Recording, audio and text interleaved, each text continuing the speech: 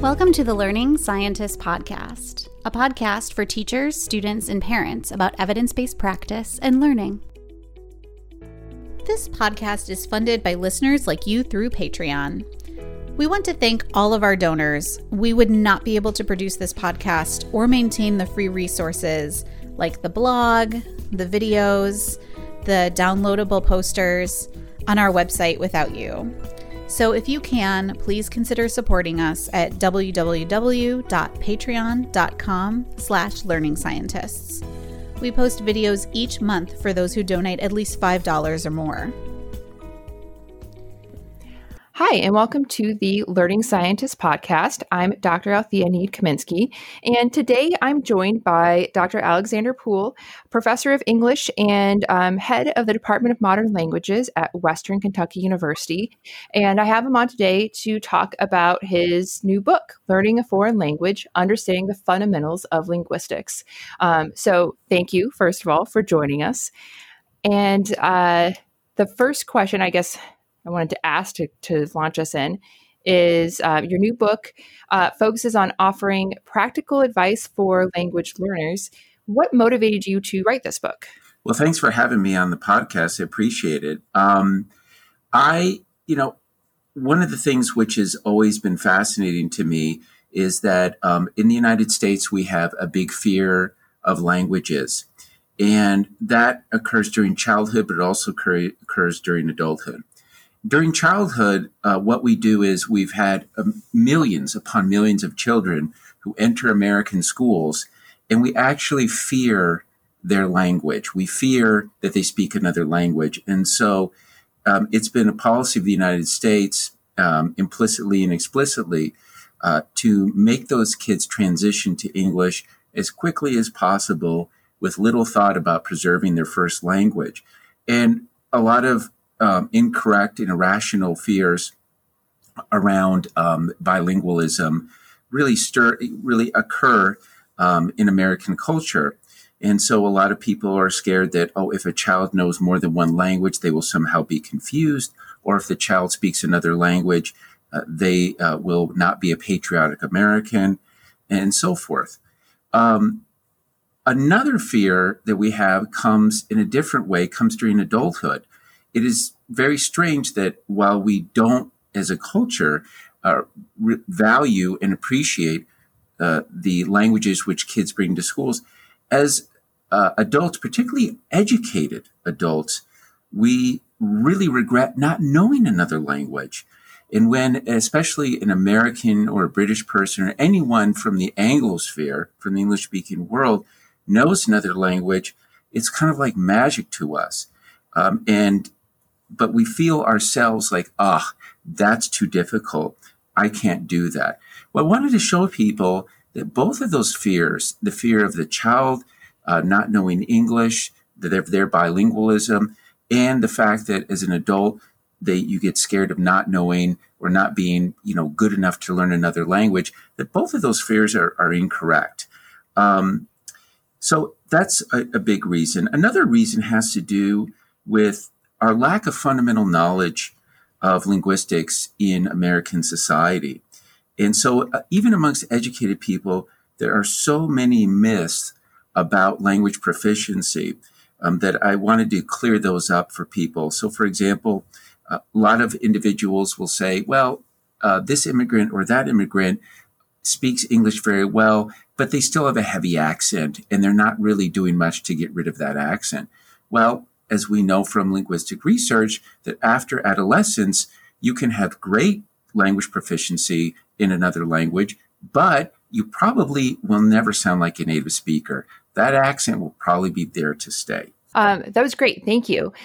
Who was this book written for? Who do you imagine picking up this book? You mentioned both learners of a second language in childhood children learning languages, but also adults. So did you write this more for one perspective versus the other?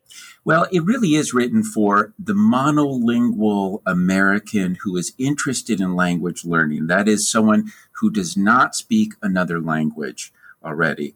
Or it could be for other monolingual English speakers from the rest of the world. Because a lot of this knowledge, when people become bilingual or trilingual, a lot of these things are sort of intuitive. They don't fear learning a second language. They know how long it takes. They understand that you know some parts of the language, but you don't know everything. And so people who are interested in this process can be very, motivated high school students, people in college who want to study a foreign language, those who want to learn a foreign language on their own, who are adults.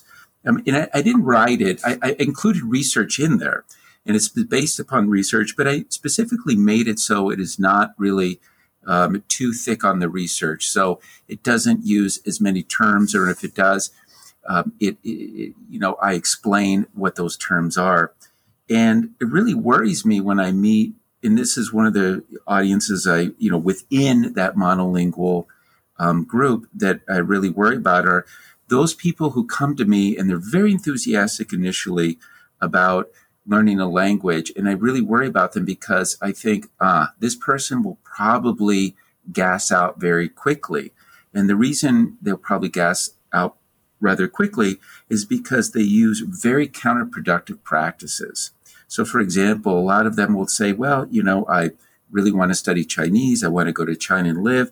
And so what I've been doing is learning how to read Chinese and memorizing lists of vocabulary. Now, memorizing lists of vocabulary is something we did, at least I did, in elementary school for English. And it's something people might do in foreign language classes, but it's pretty exhausting. And it's pretty boring after a while, and it's pretty difficult. And so it's hard to see motivation being sustained when you're engaging in practices like that. And it's actually not the most productive way, or even very productive way at all, of learning vocabulary. Another one is that a lot of language learners who are monolinguals will turn into, I call them amateur linguists. Because as linguists, we want to know why things are the way they are. So a lot of those people who come to me will say, well, I'm studying the grammar of Spanish, for example, and I want to know, why is it that in English we don't have reflexive verbs, but in Spanish they do? So, for example, they'll say, in English, you will say, I dropped the ball, but in Spanish, it would be something like, the ball was dropped from me. And I'll tell them, look, I don't know exactly what the reason is for that, but you don't need to know that. You're wasting your time trying to engage in linguistic analysis. That is something that if you want to do that, you get a PhD in linguistics. But ultimately, you just have to accept that this is the way that the language works and move on. It's not going to help you. So there are lots of people who have studied 4 or 5 languages, have gained very little proficiency in any of them, but can tell you all about their grammar. And I think, I don't think that that's a great goal to have unless you want to do something like I do. Right. So you're focusing more on like effective language learning. If you want to learn a language so that you can speak it and use it relatively quickly compared to these other methods, here's some tips based on the research versus here's a long treatise on the linguistics behind certain grammars of certain languages. Right. And I think that that's something natural because there's 2 reasons that people might do this. Number one is that they use a learning approach that they would use for other academic disciplines. So in other academic disciplines, you're supposed to say, well, what's the reason? What are the reasons for this? What are the bases for making these decisions? Whereas in language learning, if you really want to be a practical language learner, that's really not the focus. Why? I don't know why in all these languages, but I know this is the way that you say it. Native speakers actually function this way. Every native speaker of a language is 100% proficient in their language, and most of them can tell you absolutely nothing factual about that language. So you don't need to go about to do these sorts of things. Oh, another reason for that is a lot of people who want to learn a language tend to be quite intellectual. And so they want to approach things in an intellectual fashion. And it looks kind of cool if you do that. But ultimately, it's not the best way of learning. So one thing before we go on, just to make sure we've clarified our terms for our listeners. So we've used the term monolingual and bilingual and even trilingual a lot. So I want to clarify that monolingual means speaking one language, right, versus bilingual, which would be two, or trilingual. And you can have people who are obviously multilingual, right, who speak multiple languages. So with that in mind, what are some of the barriers that monolinguals run into when learning a second language? And you've already touched on a few, some of it being maybe ineffective strategies like trying to memorize lists of words. But I wonder if there were any other types of barriers that you see people frequently running into when they're trying to pick up another language. Well, one of the early chapters that I wrote in this book had to do with motivation. And motivation is a real problem for monolinguals. In the United States, I will talk to people who have just gotten back from a trip to Germany or to the Czech Republic, and maybe they fell in love with the culture, or they fell in love with they met somebody there and they want to learn that language, and they're very energetic. But after that initial burst of enthusiasm, they will soon find out that they have very few people to talk to. And when you don't have a lot of people to use the language with, you've really got to work hard at sustaining motivation. It's very difficult to do that. Now, the obvious exception for that would be Spanish. And Spanish, there's just loads of resources available. Even in smaller communities, there are a lot of Spanish speakers, a lot of newspapers and radio stations and ways you can use the language. I suppose that for some other languages, non-European languages, a lot of Asian languages, in major cities, there'd be opportunities to use those languages. But for most of us, if it's not Spanish, it's going to be pretty hard to find someone to talk to. And most people who are from those first language groups don't appreciate being treated like a walking dictionary. Another issue has to do with incorrect beliefs. And so it's interesting that you mentioned monolingual, bilingual, and multilingual. I think a lot of people have the assumption that being bilingual and multilingual means you know the languages equally well. And that's actually not true. Most people who are bilingual or multilingual have varying degrees of proficiency in those languages. So what my late mentor, he was the director of my PhD dissertation at Oklahoma State University, Dr. Ravi Shori, used to tell me that he would speak to his wife in Marathi, which is an Indian language. But if it had to do with taxes, they would speak in English. When he was growing up, he learned Sanskrit for religious purposes, but he couldn't speak a word of it, even though he could read it. He learned Hindi enough to get by in school and watch movies. And he learned enough Gujarati, which is another Indian language, to negotiate with merchants on the street. But of course, he couldn't read or write Gujarati, and his Hindi kind of atrophied after a while because he didn't use it. So he didn't have perfect proficiency in all those languages, and really very, very few people do. Another incorrect belief that is related to that has to do with errors. So a lot of individuals will get really fixed on errors and say, if I make a mistake, if I mess up, that somehow means that I'm not studying hard enough, or that I'm not good at this. And errors are actually natural. They're very natural. You actually have to go through errors in order to gain proficiency in the language.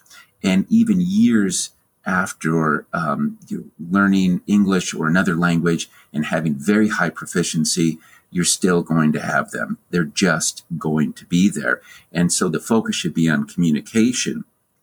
And the last one, I think, is people who haven't learned the language have the assumption that there's an endpoint. So they will think, well, I'm going to learn, after I learn Spanish, I'll learn French, and then I'll go on to learn German. You never really get there in any of those languages. So think about people who have been in this country for 50 years, and they're always learning new things.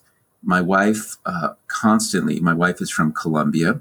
Her first language is Spanish. She has a master's degree in applied linguistics from an American university, and she'll still ask me about specific vocabulary words, about grammar. So one of the things which still gives her some problems has to do with particles. And so they look like prepositions, but if you were to use them with a verb, they would mean something very different. So to go off, for example. So I could say, he went off on me, which means he started yelling at me. Or he went off the rails, which means he kind of went crazy. Or the alarm went off. And my wife will say, why does this have so many, this construction have so many meanings? And why is it that the alarm went off? It should go on. So that we have to keep that in mind. You're never going to get to that stage where you think, I've learned it, I'm done. And if you know that, you'll have more patience with yourself. Right. Well, and I feel like I'm learning new things about the English language all the time, and I'm I hope a very proficient speaker. Right, it's my my native language, and I've been speaking it for quite some time. So, right, with that in mind, it does seem kind of silly to think that that there's an end point. Right, I'm never going to know every single thing there is to know about the English language. So it does seem kind of naive to think that, like you said, I can just like tick off French and then go on to Spanish next, right? As if it's some easy checklist, because languages are living, breathing things, and there are things the language changes, right? We're kind of talking about, I feel like we're talking about more formal languages, but if we think about like slang in different languages, right? I occasionally have to ask my students to be like, what did you just say? Like, right. They'll use a new turn of phrase or something that I maybe am not as familiar with. So even in my own native language, I'm still constantly learning and making mistakes too. Oh, yes. And there's something, odd that we recognize this in children. We recognize that every child, when they're learning their first language, or, if they're bilingual, they're going to make mistakes, are going to make errors. So my mother has a very large family, and she was one of the oldest siblings. And one of my uncles, when he was a little boy, he used to say, Marcia, and that's my mother's name, Marcia, fray me, but don't fall me down, which meant, Marcia, pick me up, but don't drop me. And we know that kids say those, to us, what seems like nonsensical words and constructions all of the time. And they have to go through that, those stages in order to become fluent speakers of the language. But we seem to think, well, adults don't need to do that. They actually do need to do a lot of those things.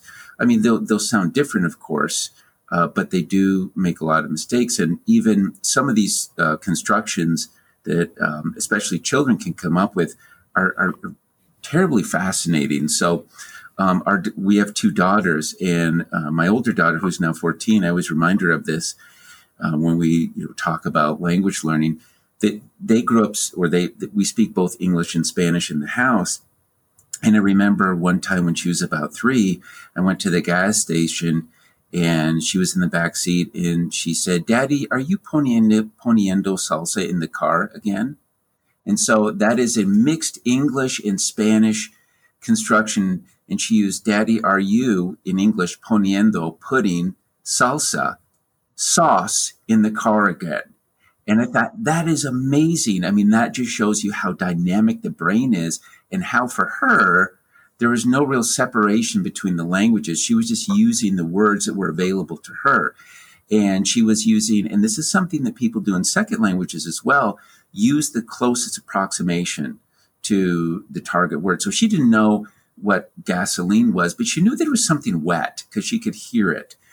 So she used the word salsa, right? Sauce. And I thought that's for a linguist, that's like nerd central. You're like, I love this stuff. That's great. So one of the things we've been kind of talking about here has been how rich language is, and how there are, like you said, all these different errors that you have to go through in order to learn a language. How do researchers study that? How do researchers study language learning? I was hoping you could maybe talk about a study that you think is particularly useful or interesting when you're talking about how we learn languages. I mean, this is one of the interesting problems about linguistics, which I think is an interesting problem about a lot of social sciences, is that we use a lot of scientific methods, even though it's much harder, I think, to study these things than it is to study maybe natural sciences, because the variables are so dynamic, and it's very difficult. It's very difficult to pin down one singular cause for things, which I think a lot of people try to strive for. And there's always exceptions and so forth. But in general, we would use kind of standard social science methodology. So a lot of the research is quantitative in nature. So looking to make generalizations, but also using typically statistical methods of inquiry. One of the big areas in linguistics or second language studies has to do with survey research.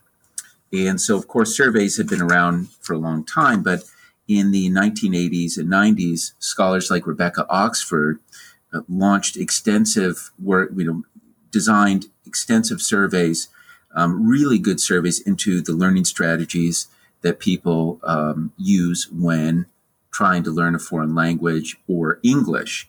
So she was looking at what are the effective or emotional strategies that people use at different proficiency levels.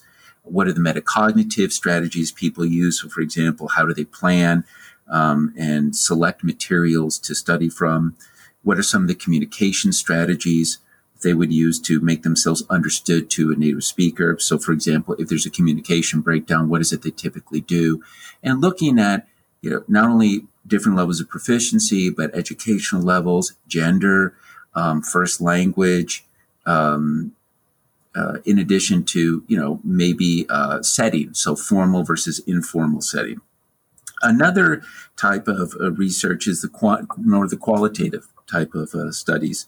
So these would be either case studies or ethnographies where researchers look at a small group of people or maybe just one individual, and they look at a specific aspect of learning for them. So somebody might say, okay, I want to follow around a group of American foreign exchange students in France, and I want to see, let's say, 5 of them, and look at the communication, the strategies they use when there's a communication breakdown with a native speaker of French. And so they look, maybe over a semester, they follow those students around, take field notes, ask the students for the reflections. There was actually a great study in the late 1970s done by Richard Schmidt at the University of Hawaii about one Costa Rican migrant worker named Alberto. And he just looked at, Alberto's social and socialization and his emotional state, and he looked at how that correlated to the rate and route of his language acquisition. So these can be very large studies. It doesn't mean they're small, but they usually take place over a long period of time. One of the really interesting studies that, that's more recent that I found fascinating was carried out by Stephen Krashen. Stephen Krashen is a very well-known linguist. He is emeritus professor of linguistics and education at the University of Southern California. And he looked at a Mexican restaurant worker named Armando. So Armando had been living in Los Angeles for about 15 years. And during that time, he'd worked in an Israeli restaurant. So his English was not really that good. However, his Hebrew was excellent. And in fact, they had a panel of native speakers of Hebrew judge his Hebrew based upon recordings. And some thought that he was a native speaker of Hebrew. Some thought that he had come there as a small child from another country like Ethiopia. Well, what is interesting is that Armando didn't read and write Hebrew. Armando didn't take any formal classes. But what Armando did was that he had highly contextualized opportunities to hear the language. And so Armando worked closely with the family. He had a lot of routines in there which were, which showed him how the language worked. And for a long time, he didn't really speak that much, but his speech eventually emerged because of the highly contextualized nature of his job. And so Krashen uses this as an example of the power of what he calls comprehensible input. And that is, if you understand the context in which something is occurring, it is not easy, but it is likely that you will acquire the grammar and the vocabulary that go along with the language. So, for example, it would be much easier for me to learn French by watching the French Open in French than it would be for me to watch soccer in French. Why? Because I understand the rules of tennis. I understand tennis very well. And so you pick up on little bits and pieces. You'll know what's happening during this part of the game or that part of the game. Whereas in soccer, it just sounds like, nothing. I don't know the rules. I don't know what the announcer might be saying. So that's very powerful. And it's a great study. It's very small, but it exemplifies a key principle in language acquisition research.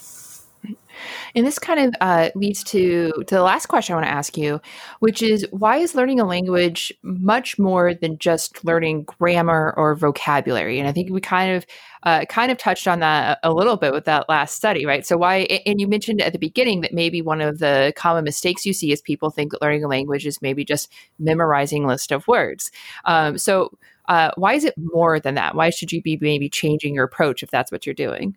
Well, it's interesting you ask that question because I have a friend who is a neuroscientist, and sometimes he'll ask me, and he wants to do, map the brain, and he's very interested in such things. And sometimes we'll talk about things like computer voice recognition and automatic translation.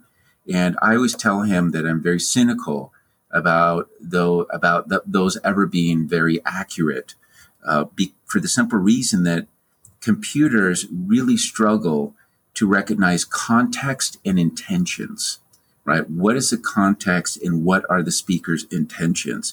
And so, for example, I can learn the utterance, oh, shut up. And those can mean completely different things based upon the context. So it can be insulting or it can be comforting. So if I were to hear, for example, someone ranting on the subway, and I got frustrated, I might just say, oh, shut up. Leave everybody alone. We're trying to, sleep here or concentrate. We don't want to hear this on our ride to work. But if a friend, fishes for compliments, when people do that and they say something like, oh, I'm so ugly. And you say, oh, shut up. You're beautiful. What we're doing there is we're trying to make them feel better. So we understand this in the first language, but it's absolutely true in the second language as well. So, for example, in Spanish, you really don't ever say such things unless you have really something harsh to say. So I would never say in even a complimentary way, oh, cállate. At least in my wife's dialect, that's never something that you can say and, it be okay. Or, oh, don't be silly or don't be stupid.